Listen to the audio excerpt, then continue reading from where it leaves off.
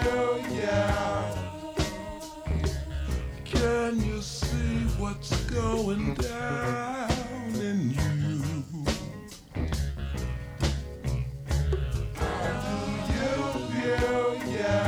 Welcome to the How Do You View You podcast today with your host, Griffin Stein. Today we have three, count them, three men, black men, living these lives and trying to be better every day. You want to introduce yourselves? Yes, I'm Dante from Richmond, California. Yes, my name is Fahim Al-Qadir, better known as Lejon Reese. That's my birth name. I changed my name in 1992 when I became Muslim. I'm Patrick Scott. I'm out of North Oakland, of course. And I just want to say that my Muslim name is Hampton. And I'm having a nice day. Thank you for letting us introduce ourselves. Oh, it's all good. It's all good. Today we just gonna, focus on what y'all focus on, what you're trying to do in life, and stories that is unfortunately is the typical American story. When people think about it, they don't want to, they watch. A lot of people as observers, but they don't get involved in stuff. So that's what we trying to talk about, is stuff that we can do to help.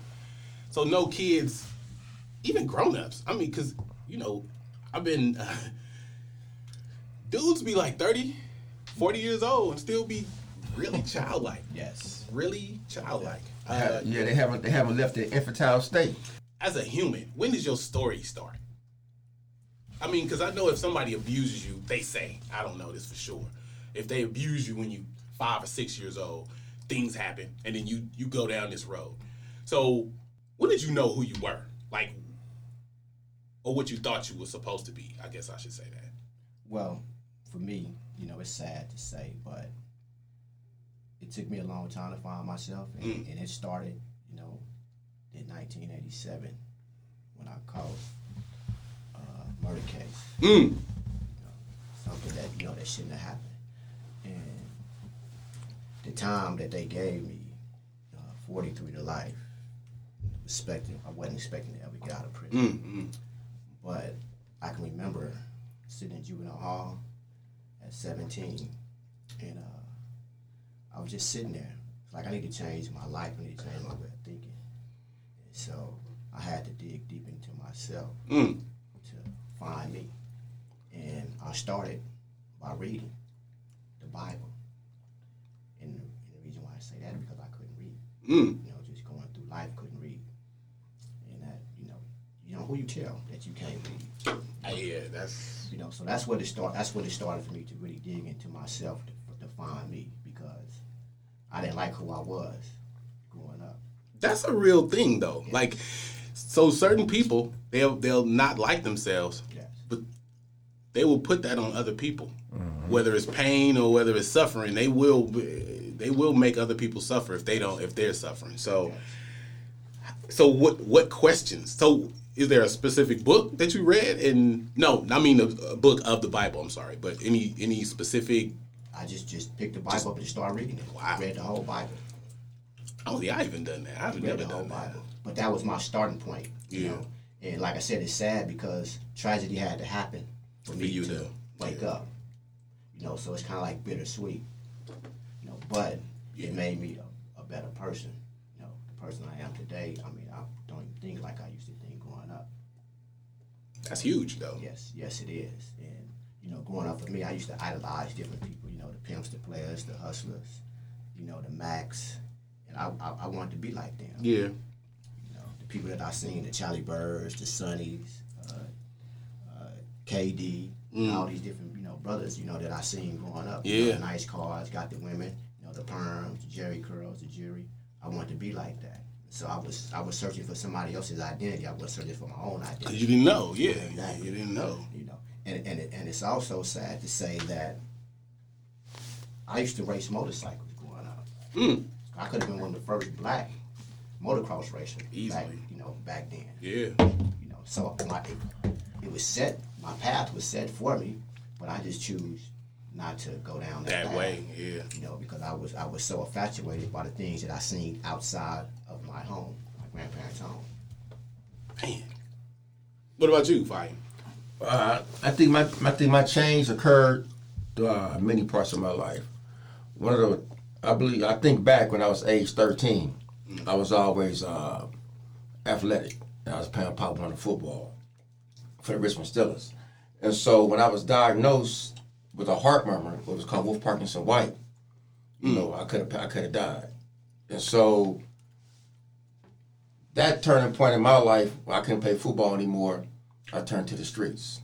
And so I used that heart murmur, Wolff Parkinson White, as a stepping stone or as a way to segue to a life of crime. Yeah. You know, instead of just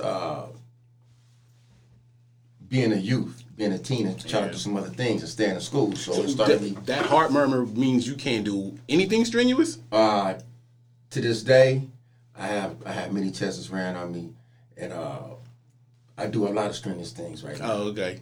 It don't affect me, and so I just have to get monitored. So every couple months I go to the doctor. I just went in August. Okay. Everything, been on EKGs and things like that. And It doesn't exist anymore, or yeah, it's still exists? there. I still have it for the rest of my life. They wanted to do surgery on me. But I never let it happen when I was incarcerated. Yeah. You know, like Dante was saying, you know, when I received 43 years of life also, you know, and during that time, I was one of those wild childs who didn't know who I was. Yeah. And I was deaf, dumb, and blind. I was deceived and duped by so much things, you know, with dealing with learned behavior. And so just growing up in the street life, going through the penal system. Yeah. And I believe when I started praying, once I accepted Islam, and even though my life is still on a downward spiral, but I started seeing change. And once I started recognizing that positive change within myself, and I knew that, okay, here's the turning point I didn't have peace. So once I started receiving a peace in myself, and I started seeing peace, and I started seeing how other people started gravitating towards me and creating brotherhoods and sisterhoods and things of that nature, I said, okay, now I'm on the right path to do positive things to myself so I can take it back to the society and give back for the things that I helped destroy. And so I knew being on that path, that this change have to happen, this change have to happen, this change have to happen. So that's why I said it was multiple things in my life that led to change. Do you think you were always surrounded by these positive things, but you didn't have the perception to see it? Because, you know, like the glass half empty, half. If you see bad, or if you live, you just see it all the time. So I was wondering do you think it was always around you, the positivity, and you just picked up on it? Because it's, you know, like if your girl cheating on you, no. The positive didn't happen until after I was incarcerated. So it didn't even happen. You don't think it was even nowhere around you until you got. I grew up in a household with my grandparents. You know, my dad was in prison, or actually at the age of 9 years old, 1979, I haven't seen my dad. So he was on the run from the FBI. And so I heard so many stories about him, his lifestyle, the things that he lived. Yeah. And then a lot of my uncles and family members they was in the street life. Yeah. And so that negativity was already spawned upon me. Yeah. And so I saw it growing up inside the house and outside the house. And it's the people you looked up to. Right. So yeah, why would you do anything different? And I saw it, so I knew that even though I was a young guy growing up, I had negative and positive because, like I said, I was playing sports. I was doing things. I used to see him ride motorcycles. I had their motorcycles. You know what I mean? And so it was a gift and a curse. Yeah. Because I had this and I had that, but I chose to go left instead of right. And here I am today. And, you know, I'm happy to say that it's a beautiful thing to be sitting right here to be able to. I'm glad that you're here. I'm glad you're here. P, what about you? I mean. For me, I wanted to say to them too, man, that I recognized things. Now, I met DT before I met Fahim, I believe. I believe. No, I met DT, and what was that, Byron? Byron, yes. I think I was 14. My mother stayed in Richmond, but I grew up in North Oakland. So, seeing them now, seeing us as older men, you know, we all 50, you know, and the thing is, it's a beautiful thing to sit here and be able to talk about, you know, where we were and how we came about. So, for me, I go into, it's amazing how the mind rotates, how we develop the mind. Like back then, I was instilled with morals and principles. I had a mother and father, a stepfather, my father was an alcoholic, you know what I mean? But it didn't impact me because I didn't see it, you know. But as far as my stepfather, he's still with my mother today, 48 years. Oh, wow. But going outside the household, right, she instilled me with the principles that she wanted me to have, but I didn't have my own. Those was the principles from my mom. So when I left home, when I went outside and I seen guys doing certain things, right, I adopted those principles because I had no identity. Yeah. I only had my mother's identity. Now, my mother's identity, I can't take that everywhere. No. It's okay with my mother's eyes, but when I go outside my household, you know, hey, yeah, you know, I say, you mama's boy, you know, or, you know, that don't work over here. Yeah. So I had to adopt the principles of the environment that I was at. So for me, I was always good in school, you know what I mean? I was always like a people person. I think for me, it was the loyalty factor for me. I always wanted to be loyal to something. I always liked the brotherhood. So when I was introduced to Islam, it brought me what I was searching for. Now, my loyalty to the streets and all these things, what they decorate to the streets, it was just the community that I was in. Yeah. I was all in. So if someone tried to harm somebody that I cared about, I felt through my morals and ethics that I adopted from them that was wrong. So I didn't know right from wrong at that time. I didn't know what to stand on, what was right, and what was wrong. You know what I mean? So I moved with the current, so to speak. Yeah. So I suffered what we call identity crisis. You know, I didn't really know who I was. I was too young to figure that out. So that's why for the most part, we raised to a certain age till we can get us to college. You know, our parents. Yeah. Because we still in an identity crisis. Yeah, we don't really truly know who we are until we go to get to college and start adopting things on our own. On your own. In a positive environment. The sad thing for us is that we never made it to college. We went to prison. Which is a kind of college. So we still growing. Yeah. That's why they got this thing, and I'm quite sure we'll enlighten on that. The thing, they got the Youth Offender Act, where they deem us, our brains ain't even developed till we like 25. So we still searching. What now? It's called it's a Youth Offender Act where they have these psychologists. When young men come to prison at a certain age, they don't deem us really adult till we 25 to make sound decisions. You know what I mean? So what does the act do? It determines each person's maturity? Yeah, what they do, they'll see you do many tests, clinical psychologists, psychiatrists. Basically, they're going to see you do so many tests like they repping your mind. They re-repping your mind, re-repping your thinking, have you redeveloping different thoughts. So they try to dig so deep to where they come up now, as he was saying, is that once you reach your adulthood, your maturity level doesn't occur till you reach the age 25. And they have adopted so many with these bills to allow juveniles to get out of prison. Oh, okay. Yes. Okay. Yes, and so at 25. Yes, well, by 25, but you're at the age of 25, your 25th year in prison. But they say you don't reach the understanding of maturity till age 25. Wow. Like, for example, I give you something like, I committed my crime when I was 19, right? Before the youth offender came in, I was presented as an adult, and I was cognizant of what I've done. You understand? Yeah. So they looked at the penal system, right, was saying that, okay, he's an adult, we're going to treat him as an adult, we're going to try him as an adult, he's going to be convicted as an adult, right?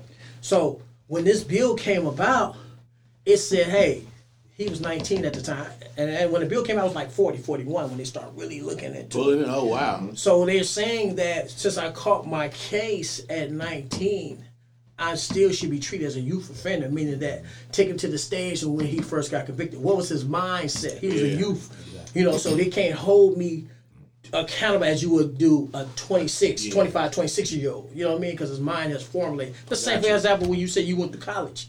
Going to college, you come out of college, you do the 4 years, you're 22, 23 years old. Yeah. You start to have a different mindset at that time when you come out of college. Yeah. So those are the factors that came into play. So when you ask me the question about, you know, who I was then, so opposed to who I am now, you know, yeah, we all agreed we didn't really know who each other we was in search. You know, so. It was crazy when you said, not crazy, but it was, my mother just called me yesterday. She lives in North. I said, Mama, if I see a man, black man, Right. in the street, getting hurt by police. What you want me to do? Like, what would you be most proud of me to do? She said, take a picture and send it to his family to let him know that the police did it. I don't want you getting involved. Those are my mama's morals. That's what you was talking about. Those are my mama's morals. I don't want to be that person. I don't want to think it feels cowardice. But I think as a mother, it's protecting her young. Mm-hmm.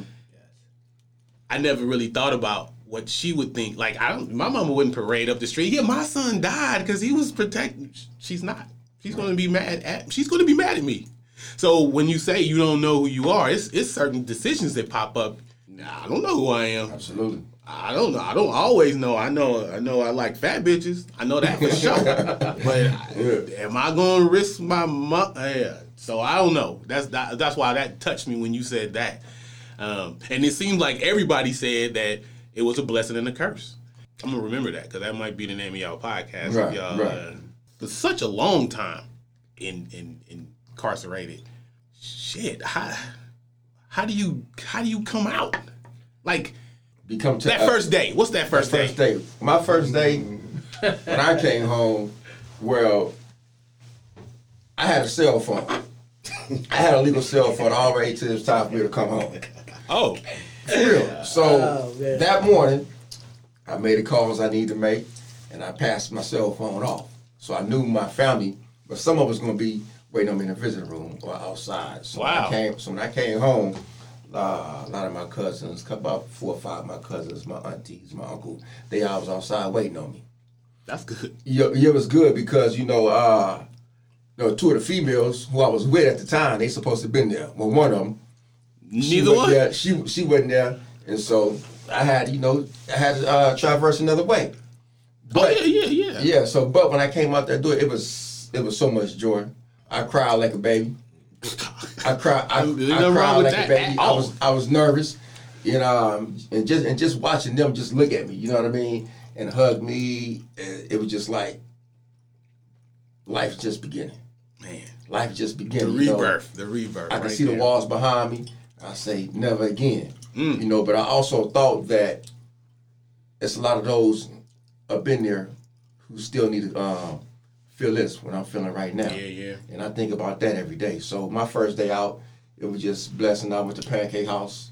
We sat there and talked right down the street in Folsom. And then my cousin Harvey, he gave me a ride home. You know what I mean? He gave me a ride home. He was in his in the Benz, and so we were just riding. We were just talking, listening to Johnny Guitar Watson on the way home. Goddamn. He said, man, this is just for you. You know what I mean? He put some money in my hand. He said, there ain't much, cuz, but here. And that's my first day. First few hours. That's good. I mean, for me, I thought I wasn't never getting out. I mean, gonna keep it clean. So just listening, to Fahim, say his first day, I get emotional because I'm quite sure we all probably thought that at one point in time that we might die in prison. Yeah.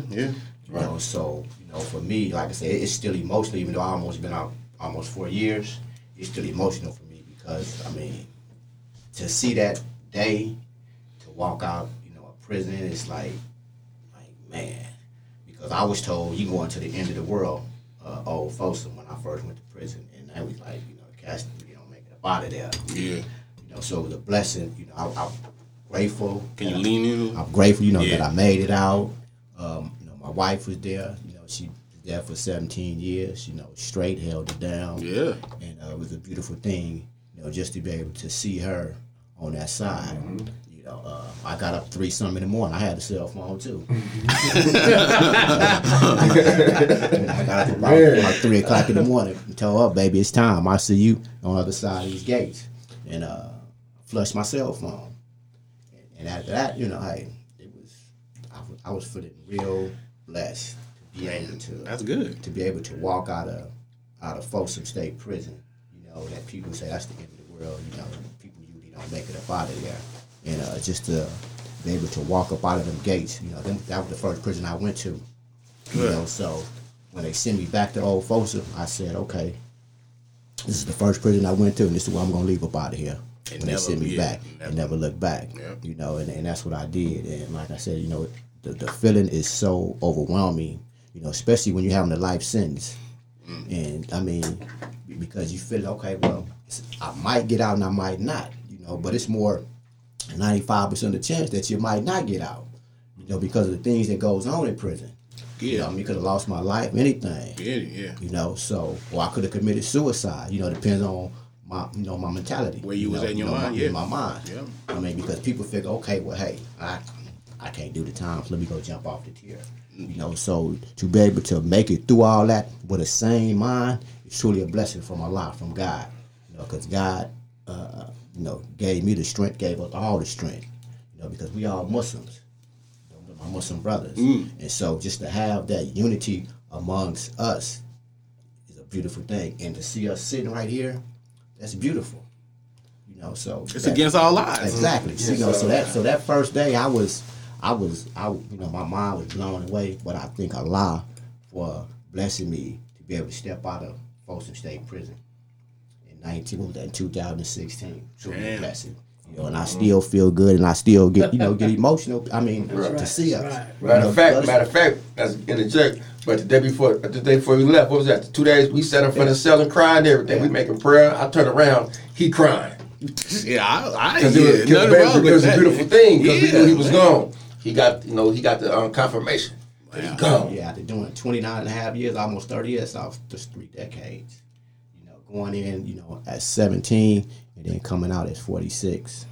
You know, so it's truly a blessing. So, like I said, the feeling was overwhelming. You know, to be able to be free, you know, from the bondage. Yeah. You know, it's truly a blessing. You know, and I, like I said, want to thank you for having us here too. Oh yeah, anything we can do. Yeah. Yes, sir. Yeah. Oh, man, I mean, that's powerful because we grew up in prison, you know. Yeah. It's hard to explain it, but I try to give you some insight as much as best as I can. But I remember we used to all be on the 5th tier in Folsom. Mm-hmm. And every day, one of us is having a bad day. That's just how it is. It's prison life. And so what we did was, you know, for the sake of Allah, we stayed, you know, on the deen, which is a way of life. And we stayed conjuring up with each other. You know, some days we don't feel it. Some days we get antisocial. You know? Hey, you know, and we felt that. I can come to them and I can tell. So I'll get with you later. Or you all right? That's the first question I'm going to ask. Yeah. You know, this brother here didn't see me, and this brother didn't see me have psychological breakdowns, you know, because sitting and fighting. See, I was in a situation, too, to where I was dealing with a case, crime that I didn't do. So, you know, yeah, I had my hands, but the thing was that, you know, I was left with the bag, as they put it, and it was no end in sight because I was dealing with a system that was always calibrating to meet my challenge of being free. You know, that is ridiculous, but that's the truest words. God damn. You know what I mean? That's the truth. God damn. That's the truest thing I've heard in a minute. That it's recalibrated. That's what they set the fence. They're like, oh, okay. You like, cuz every time I get close, it's moving with me. Setback. That is, goddamn, like 13 appeals. But I always had them, and they always told me, keep fighting. And it was like, man, I kept phones, right? Like they said, not out of necessity, right? But just trying to continue to mend that to society. That's why I think our transition wasn't as difficult as people would expect it to be. You were connected. I was connected. Yes. And so their biggest thing in the system is to disconnect us. You know what I mean? Disconnect us from your mother, your children, your cousin, your brothers, and all that. That's their biggest thing. I believe that. So they can reprogram you into something. Sometimes you become alien. You know? But I only been out since the 18th of April. So I'm still simmering in my freedom. Everybody showed up. Everybody that you wanted to. No, I had my wife come get me, but as soon as I got out, I was teetering about calling them. And my wife was like, "Look, let me kick it with you. Let me, let me." Hey, so I said, "Okay, I'm." That makes sense. But the second day, I lasted. The second, I think I lasted. What did I call you? The 20th, 21st? Nah, you got on Thursday, right? Yeah. You called me Saturday. No, I got out Saturday. I called you Saturday. No, you got out Saturday. You called me Sunday the next day. Yeah, he called me the next day. I called him the next day. I was trying. Tell me the story. What happened? Huh? I was sitting in my living room. I wanted to make a point. I said, I'm gonna get my mother. I said, I'm gonna let my wife come get me. And then from there, that Monday, my mother has dementia, so I wanted to go see her Monday.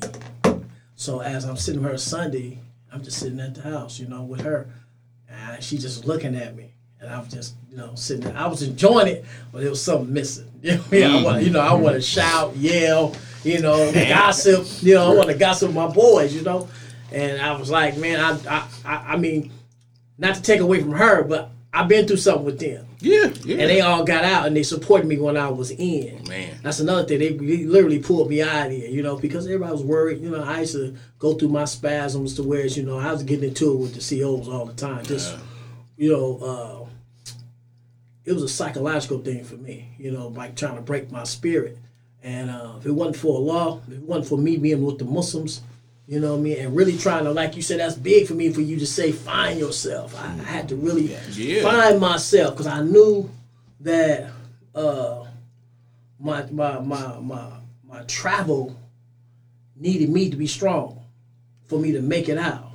That's the only way, really. Because if you don't, because once you break, you gonna morph into something else. Yeah. You know what I mean? Absolutely. And they got a gang of gangs. They got a gang of different things. They got drugs. They got everything mechanism there is to give up is right in front of you. Yes. So.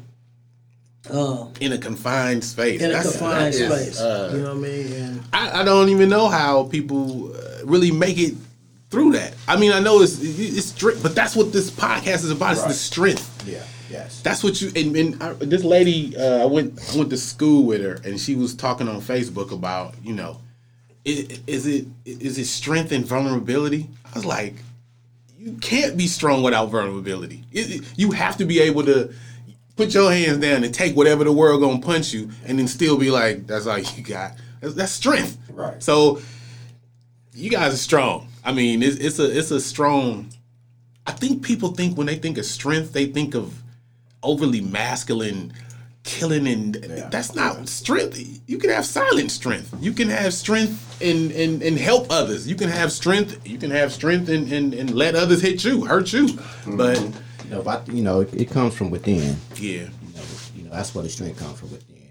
And then, like I said, 1996, I became Muslim. But before I became Muslim, I had to find myself first. And I did that. And once I found Islam, that opened up a whole door for me. Reading, about the Prophet, reading the Quran, reading the Bible, because just because I'm a Muslim don't mean I don't read the Bible, because that's one of the books that we believe in. I have a question about that. How close are they? Since you read them both, how close? Well, the Old Testament is similar, real similar. Oh, okay. The Old Testament, not the New Testament. Yeah. So so I read both of them. But more so, my Quran. Reading about the Prophet and reading about the Prophet, may peace and blessings be upon him. Just reading his stories gave me a lot of strength, because the Prophet, Jesus, they went through a whole lot, with the people. So I look at it like this: if they can, go through that and withstand all that, then what I'm going through, I can handle it. Yeah, that's cool. That's because I'm not religious, but I enjoy people. I enjoy helping, I should say. The power of the Quran, is that what helped you, or is it the camaraderie of Islam? It's a combination of different things, But the Quran played a major part. Like I said, reading about the Prophet and how he would stand out the ridicule, the backbite and all the things that he went through. So I just I looked at my situation, just a chip on the shoulder. So with with them things, the Prophet, the Quran, the brothers. Yeah. That Comes strength. Gave me a lot of strength. I got you. I got you. And also, I can't leave out my wife and also her. Yeah, don't leave her. Right. Gave me a lot of strength, to keep pushing. Because it was at times, I just want to give up. I thought about suicide before. But what would that look like? Yeah. What would that help? Who would that help? Then I look in the mirror myself like, for real, I gotta live with myself if I do that. And all the people that I'm hurting. And all the people that was trying to support you and saying, exactly. "Wait, you gave up on us. Exactly. You did, yeah." Exactly. So Wow. the strength comes within, and whatever your belief support is, also, because the Quran, the Prophet, the brothers, my wife, a lot of strength. And I had to. That's good. I had to push and keep focused, and stay focused and come out victory. How do you stay focused? How do you stay focused? I mean, it's because it's certain dudes that's in jail. They ain't about it. They whole aim is really hating. In my opinion, as both of the brothers have said, that when you venture off into the depths of the Quran and understanding Islam, that it means peace, submission to the will of God. And so when you striving for peace and you see others who's not striving for the same thing that you striving for, it makes it a little more easier to step away. Even though we grew up in the streets, even though we see our old homeboys, we see the gang members, we see the Bloods, the Crips, the BGF, all the different things that we see in the pen. Is that hard?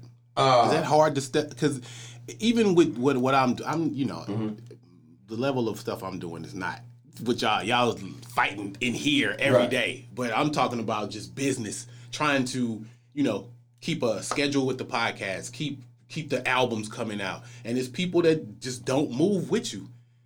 But you grew up together. Right. How do I cut this dude out of my life? So you might don't necessarily cut them out 100%. They'll cut themselves out. They do. So how they gonna cut themselves out? Once they see a strong community, a brotherhood that's praying together, eating together, going through the same thing, they're gonna say, man, I want to continue to use dope but do what I'm doing. I don't feel so. If we feeling good with what we doing, you gonna alienate your own self. I don't even feel good going around them guys. Edit them. I know right? That. And so and that's what happened for me. So once I start getting to myself, gauging my ideas, gauging my habits, changing my principles through the Quran. Once I start praying, once I change my life, they can't believe it. You did this, you doing that? For real? Yeah. So they'll watch you to see if you doing what you doing. See if you stand up what you stand on. And the brother's praying to see if he praying. You know what I mean? And I wasn't angelic, throughout my travails, and I'm still not. Yeah. Because we all have our struggles. We human. Yeah. So I made my mistakes throughout the way, and I continue to make my mistakes. But I still make sure to this day that I hold on to that what helped me survive through the prison, which is praying. We're praying 5 times a day. And 5 times? Praying 5 times a day consistently. Or if I'm at work or anything going on, it's on my mind, and that's going to help. That's going to create the self check. Yeah. So, or I know my brother's going to check me. He might like today or whenever his phone might go off. The call of prayer might come on. So I know that it's time. What we're doing is time to stop. Let's go make our prayer. And then once we do that, we can go through the land and do what we was doing. Wow. So that helps, and that's where the focus is created at, and that's how we maintain the focus to today. Exactly. Because once you leave that, what helps you, you're going to go back. Oh, yeah. Why would you leave something that helps you? You're going to go back. Yeah. So that's like now, I can still go to the same neighborhood and see my homeboys out there. And y'all say, what y'all doing? I give them a greeting, how you doing? When it's time to change, I got to motivate to help others over here at the marina come out here and work out with me. Yeah.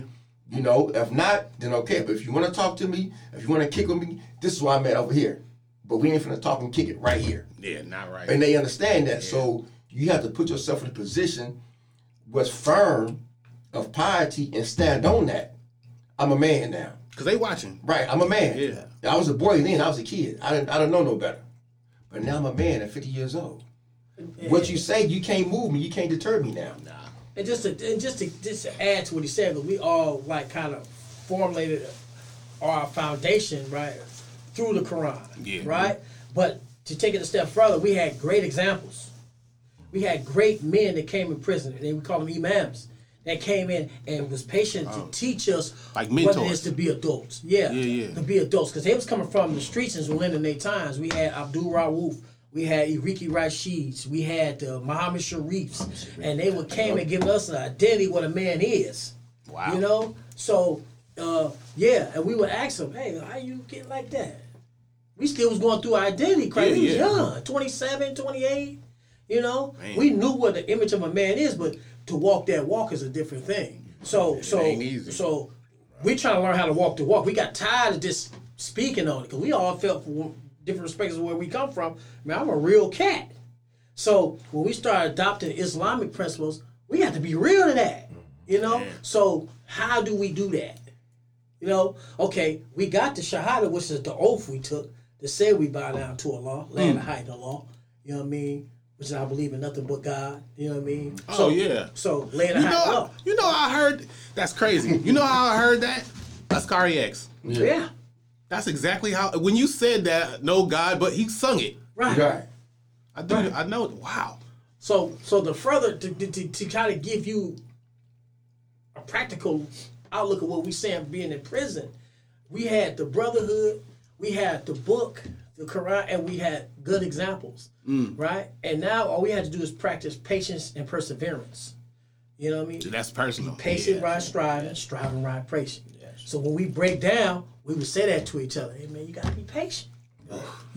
Sometimes we try to move so fast we run into a wall. Yeah. You can't swallow the whole Quran. You can read it, but you know things and events that happen in your life, the book will reveal itself, and you'll be like, oh, and that'll humble you. You know what I mean? Wow. So you know, brotherhood is a beautiful thing when you're loyal to it and you know it's standing on the truth. So that's what I always looking for. You know, I found what I'm looking for. Yeah. So now Something to be I'm loyal hugging to. it now. You know what I mean? So, yeah, man. Going off what the brother Dante was saying, man, it's you know, I can't even put it into words how powerful, you know, Islam been in my life, and as well I can speak for those because we bow down. They gotta say, be with those who bow down. You know, so that's how we that's what he said about study the book. Yeah. Because when you hear that statement, now I can't hang out with y'all because you ain't with those who bow down. So it's a practical knowledge. Wow. You know, so that's the depthness of the Quran, what we get out of it, and then you know, the examples. You know, Because I was about to ask about examples. So do you think? So who else is in your group? Like your brotherhood? Is there like a group of you guys? Or A lot of okay, but y'all meet like once a month, or is it like a telephone thing? You just hit somebody when you think they. I mean, you know, we try our best to stay connected because, like, you know, we all got different things going on in our life. Yeah, you of know. course. And a lot of the brothers that we did time, you know, our circle, a lot of them is out now. Yeah. And so we stay connected, you know, some form of fashion. Because what I was thinking was how would you, like Roof, like the Imam Roof, how would you guys be imams out here? Is that character, conduct. You Oh, can't okay. be the imam. Imam is just a leader of prayer, right? So in our household, we all like imams in our household. My wife tell me she ain't Muslim. She fasted with me in the month of Ramadan. Wow. She when Fajr come in, not when Maghrib come in, she'll say, "Man, Maghrib in." So she calling me on that because she see that this is a beautiful thing. It's the best example of the Quran is you through your example. You know what I mean? So she's saying that. She says a good thing. That changed you. So why should she? Yeah, why would She's she? not gonna go, down that? hey, you know what I mean? So, you know, I sit. That's do, a smart woman. right. So, and the natural order thing, is gonna flow right with it. right. The natural order, you know what I'm saying? What's positive and go right along with it. So she gonna see it, everyone else will see it, and those who you around, they gonna see it, and whether it's not just see it, they gonna feel it. They gonna feel your aura, and they gonna want to be a part of that. You know, they're gonna want to be around it. So what do we?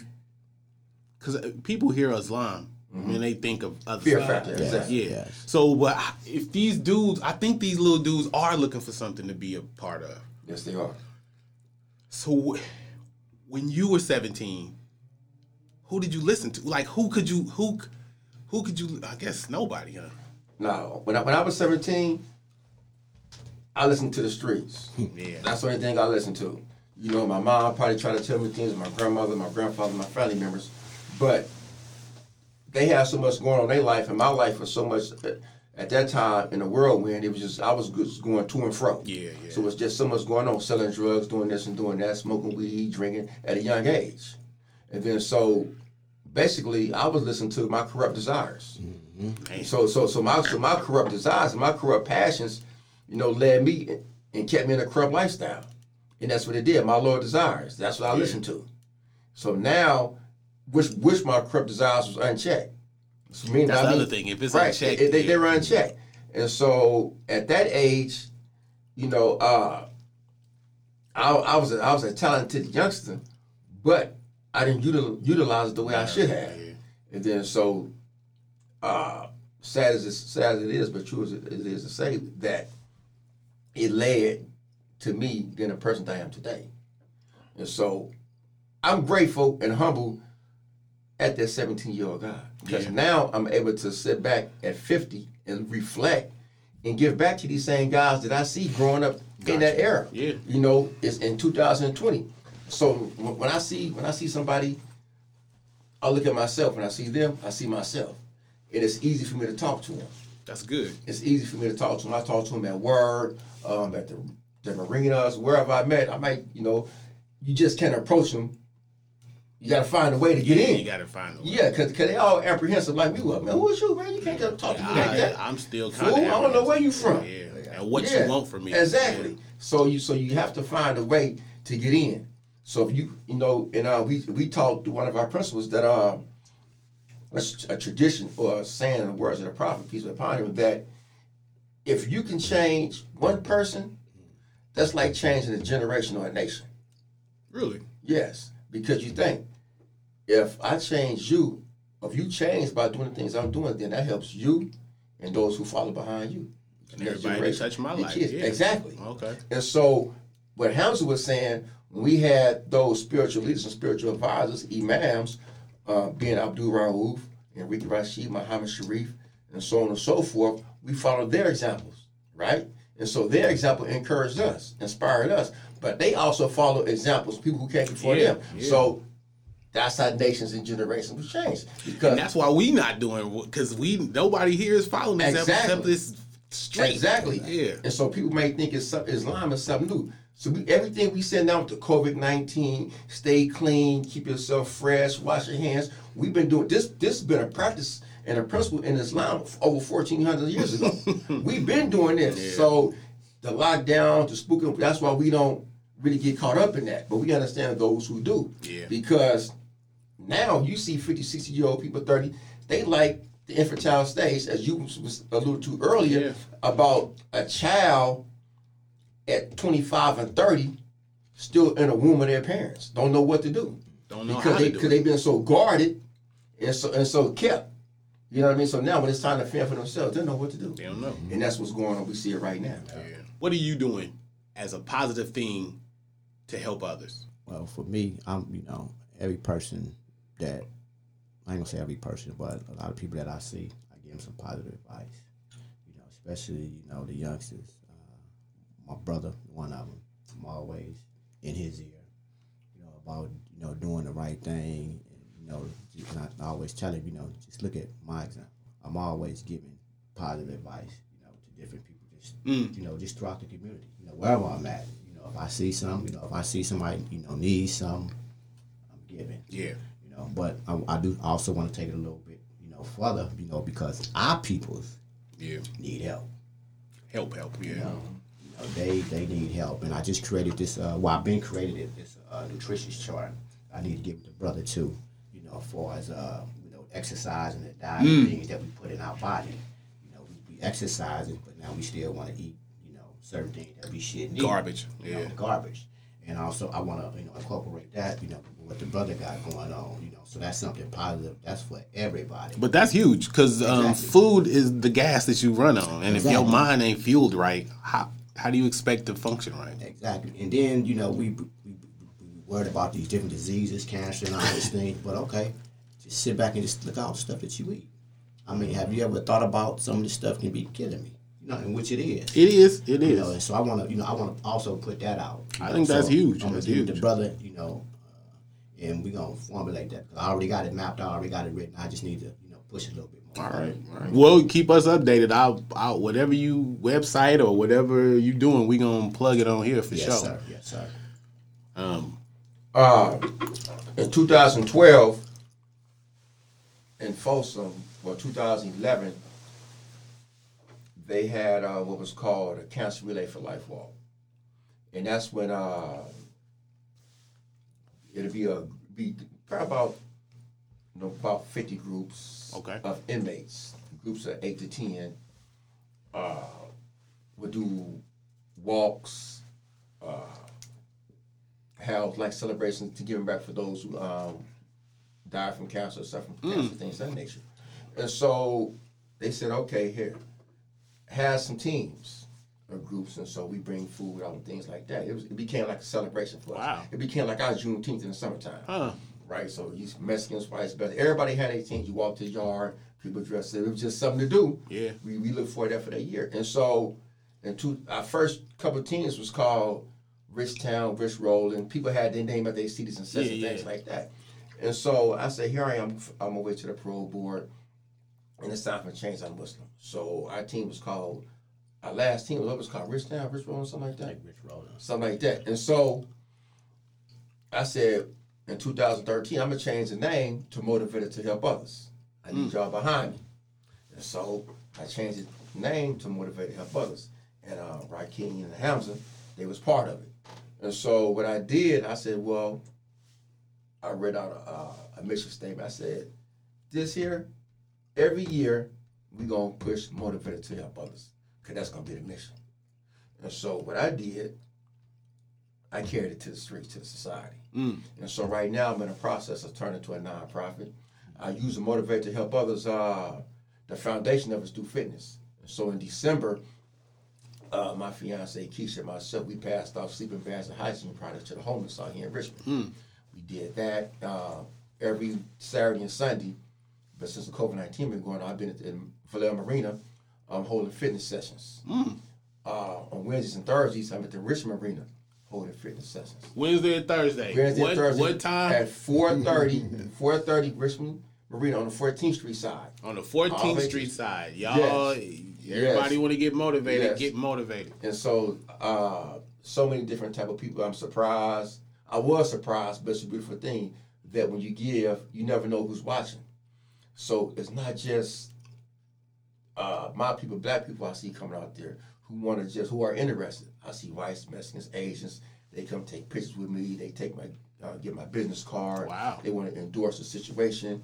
And say once this is over with, the chief of police, Neil Gang, he contacted me about a month and a half ago. He said, once this is over with, I want you to work with our youth in Pinot to help put our community back together. But what you have going on. Rich City Bikes was right across the street. Yeah. They come out there, I talk with them, take pictures and things like that. And so I done had people call me and contact me through email or personal phone number to come talk to their kids who might be going through things. I got everything on my phone. Okay. We have a YouTube channel, Motivate to Help Others on YouTube. Okay. Matter of fact, just yesterday, 2 women from Canada, they made a 25-second video. Wow. About how Motivate to Help Others inspired them. Wow. Way in Alberta, Canada. 2 Caucasian women, they husband and wife, they lesbians. And this would be, I'm like, wow, Motivated husband, way out there? You wouldn't even have thought, huh? Yeah, and so I have it right here. Let me show it to you. And just with that, and that's what I'm trying to do. I'm trying to reach the elderly, the youth, those who went through the same things that we went through. And it's all about giving back and making amends. Yeah. And so I know, and here they are right here. Well, because this is a green screen, so okay. when you mention it, it's probably gonna be playing on the back, the back of the. That's good. And that's what we doing. So we just trying to keep on building, trying to keep on pushing that. The YouTube channel is called Motivate to Help Others. Yeah, but the number 2. It's matter of fact, oops. We live in Alberta, Canada. Oh wow. We're at Lejon, aka Fahim. us all the way to Canada. Wow. We just got finished doing an awesome little soccer workout that we probably wouldn't have done otherwise. So thank you very much. Keep it up, buddy. Motivated to help others. Motivated. That's good. That's beautiful. Yeah. Sir. You never know who you touch. You never know. Who you touch. You never know. So, and that's it. And also, I'm trying to put together a docu-series called Voices of Unheard Tears. Yes, and that's about women being able to get a deep thoughts, insights, and emotions about losing a loved one to streets, national death causes, things like that. And so, I really want to put that together. Write it up. We'll do it. We'll do it. It's not even an issue. Yes. We just you line it up and we'll shoot it and edit it. Absolutely. It's not even an issue. It'll get that. done. We looking for stuff, so that'll be something we needed to do anyway. It's done. Yeah. It's done. Yes, indeed. Supporting that is a must. We're gonna do that. You know, of course. I wanted to touch on too. With that being said, how going back to what you said about the support I hear to the youth. Right, I'm really my mind. I've been out 40-some days. I even got a driver's license. I came out in the middle of the COVID-19, so everything was shut down. My support came from my brothers.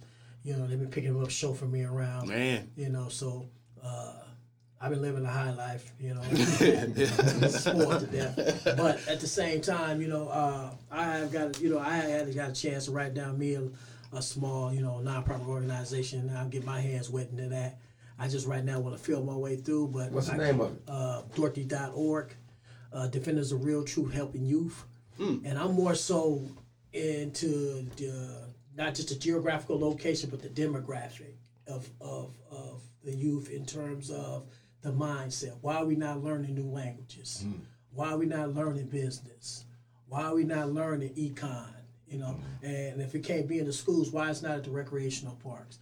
Why we ain't, you know, touching to the colleges and reaching out for those who just graduated and paying them through the nonprofit and having them come to the parks to teach Spanish, to teach French, to teach, because if we dealing with a world economic, and that's what I became when I went to college in Susanville. My major was in, you know what I mean, business.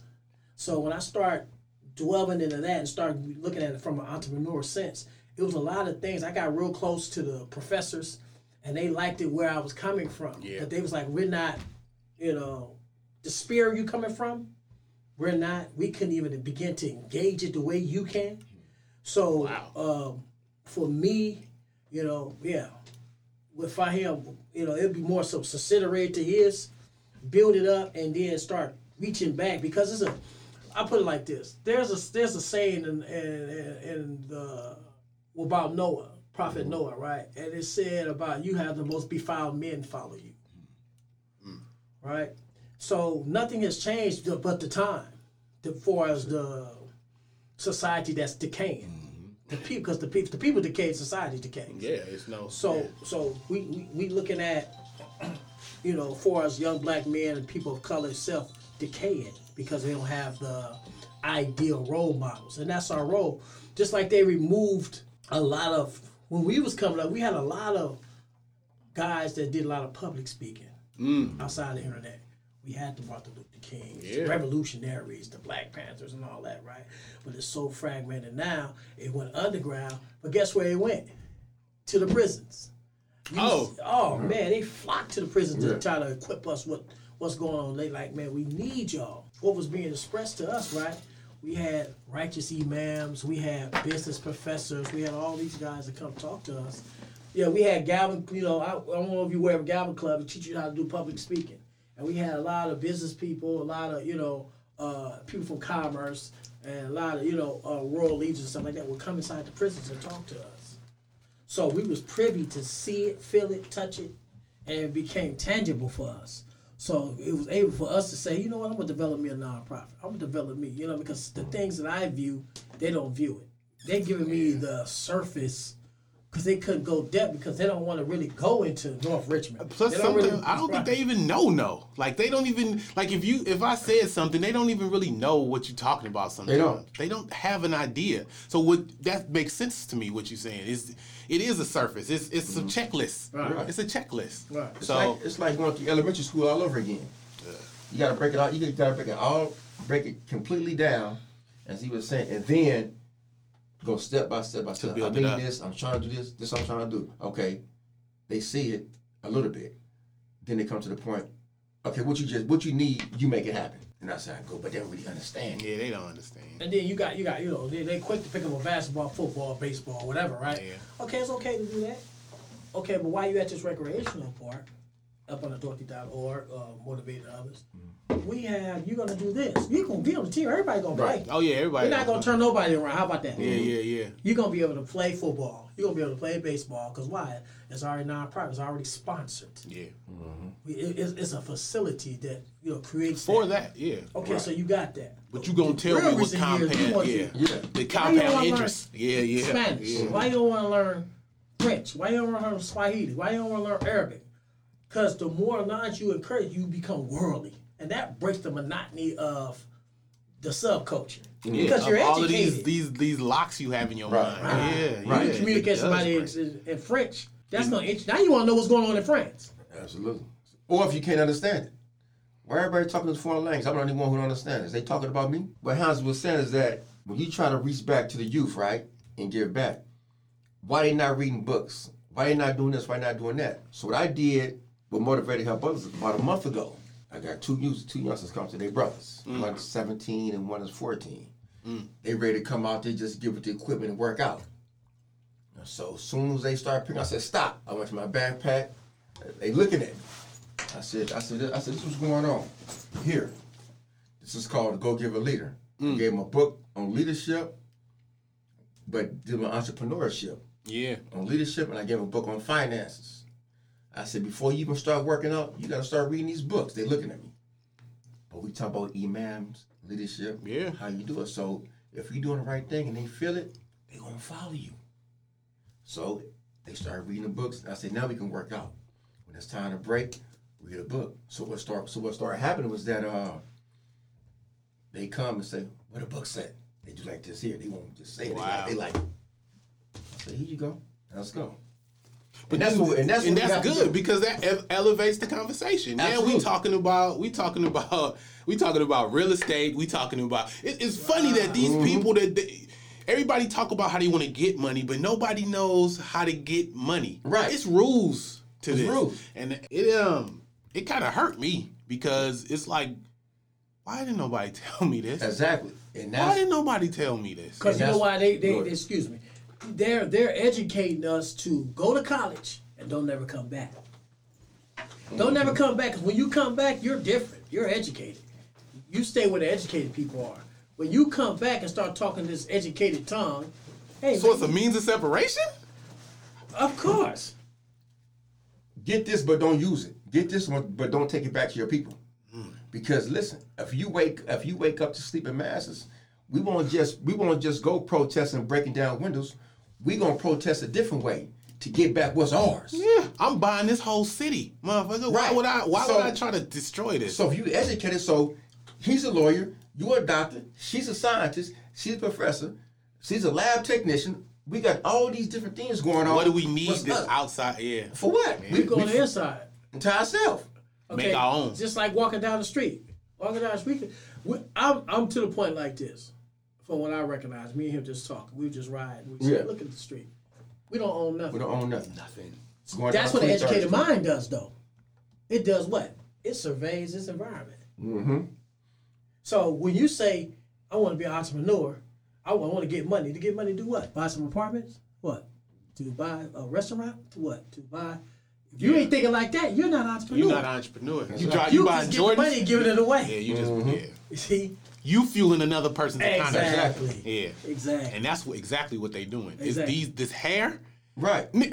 This hair, I think that's the way. I They don't know buying and how. selling hair. So we had a group, and they had hair. Mm-hmm. For some reason, I don't know how this dude got hair, but he got hair. Right. He talked to the Asian. The Asian said, "No, I can't buy hair from you. I belong to a group, and if I start buying hair from you, they're gonna kick me out this group." Yeah.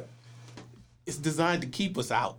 When they say bloodsuckers of the poor, it ain't a truer word been spoken. That's exactly what everybody is feeding off of us. And then when you look back and then you say, well, Robin Hood, that was a cartoon, a little miniseries, but it was so true. but vice versa. And it is. Rob from the poor and get to the rich. Yeah. Rob and keep them poor. Yeah. My wife been doing hair for 32 years. Had her own hair shop. Let's get a boutique shop. Let's get where we sell supplies. She said, listen, that's sold out. Because of Asians. The Asians got all that. Don't she said that's a crap. And I'm talking about, they got it to where all their family come down, whoever come around, it's a part of them, they're going to set them up. And they do that. It's part of a franchise. So here you come, black man, only time come, you and your wife trying to open. All the cosmetics, everything going to be high. Because what they're going to do, they're going to sell it to you high, but they're going to sell it to their people low. Because they got it cornered. Yep. We can't get mad at them about that because Oh, no. they went to college. They understood what economics is. They understood what, you know what I mean, where they got to go. That's why when they started, they went to where? They went to the urban communities. Why? Because the rent is cheap. The rent is cheap. Right? Whites don't want to be down there. So they opened all the liquor stores. Once they got them liquor stores. They did do liquor store. Indians did liquor. So they got them liquor stores. The government is giving out food stamps, so who they going to come spend it with? They're going to spend with their friendly neighborhood liquor stores. Once they got that, they start buying the property. This is gentrification. Let's go into gentrification. Then force the rent to go up. Now they bring it up. They buy all the property, they bring it up. We can't move back. Yeah. Cannot move back. Why? Because we economically bankrupt. We ain't been taught that. Right. No, don't even want to know. Some of us don't even want to know. Well, they don't know because they don't know better. If you know better, you're going to do better. You know. I know you know. I know y'all both know. Yeah. As soon as I saw her saying, man, you know, if we had this and that, they just... And you know what it is? And They just glaze over. I'm like, you're not even listening to me. It's too much what's working on their mind. They want their mind to work. It's too much. That's that muscle, that little muscle up in here. Yeah. It's too much on their muscle. So how? You got to exercise the mind. So you just saying little bites first? We have to. Yeah. We can't. Once you give it, it's like when you give a baby a big old spoon, it's gonna throw it right back up. Or they gonna choke. They're gonna choke. So we got to give it to them a little bit at a time. The same way we got it, a little bit at a time. Because when we try to force them, we run from it. They get scared. Yeah. Because one time, That's true. since I've been home, I grew up on 4th and Florida, right on the south side, and so the house I was born in, the house I was arrested in, my grandmother owned 3 of those houses, right side by side. So I saw a Mexican woman coming. I was so hurt when my family lost her home, right? And so I saw a woman come out the house. My auntie said, "Oh, she stay right there." I told her, so I'm looking. And my auntie, she just looking at me. She said, "Oh, he finna start tripping." So I saw the lady, because my grandmother, she died right there in the hospital, but they took her from that home to the hospital when she passed away, 2009. So I told her, I said, so she looking at me. I said, "I was born in this home." She said, "Huh?" I said, "I was born and raised in something." She said, "Oh, okay." Then my auntie's like, "But don't say nothing." I said, "But sooner or later, I'm going to come back and get this home." Get this. I'm coming. So she just looking at me. I said, "Yeah, I'm going to come back and get this home. We not here, but this is our stuff." Yeah. Okay, we don't own no street, we don't have no titles, things of that nature. If we don't have something, well, y'all left this here, y'all let people take it, so we out here killing shit. We don't know what to do. We following you. Y'all left us with nothing. Nothing. Part of motivate to help others is to get back and find a way to do better. Yeah. You I know, like it. And that's I like and that's leading by example. And that's entrepreneurship. And that's another principle he playing about Islam too, right? I got to put this in here because imam, right? It's not someone that just come amongst us and say, "I'm your leader," Oh no. Yeah. No. right? So it said first get to know your brother, and once you get to know your brothers, then you must elect someone who will lead you based on the Quran. So when we go to select who we feel is best amongst us to interpret the Quran and lead us based on our geographical location, demographic, based on our understanding, right? We know who this brother is. And now, guess what? Now we're bonded and binded by the oath. Now we got to be held accountable to allow him to lead. So when he said, when Fahim said, young brother said, "Man, y'all left us and we follow y'all example." Okay, so since you follow example, now you got to follow the example I am now. Yeah. You said that out your mouth. Yeah. Right. Let's That see has how to be true taught. you are as a man. Right. Yeah. Let's see how true. See, so it's just the matter of communicating, right? And you know, sometimes you gotta understand people be intoxicated, people be running away from their own selves. Lying. They don't like to face the truth of a thing. You know, they've been abused. They're in turn to abusers. So when you try to tell them something that's You trying to tell me to stop doing what I'm doing? I got a whole lot I got to stop. Yeah. That's way more than me just smoking some weed or whatever. And drinking it. Who gonna put some money in my pocket? Yeah. It's a lot of stuff we supposed to teach that Absolutely. other people, they Why? not going to teach us. We have to teach it. Because we got the knowledge. Yeah, Small you location. have to teach it. But that's why I'm saying, that's why I did the podcast, that's why I'm doing the music, that's why I'm doing the real estate, that's why I'm doing all of the stuff I'm doing. It's because I'm trying to be what I didn't have when I thought I needed it. We have to. So that's the whole point of this whole thing. And I'm glad, because that's what it sounds like y'all doing. Yeah, absolutely. That's what we're doing. Yeah. Teach one. Help somebody. I don't care what color you is. We all need help. So if we got it, give it to someone else. So they can pass it on.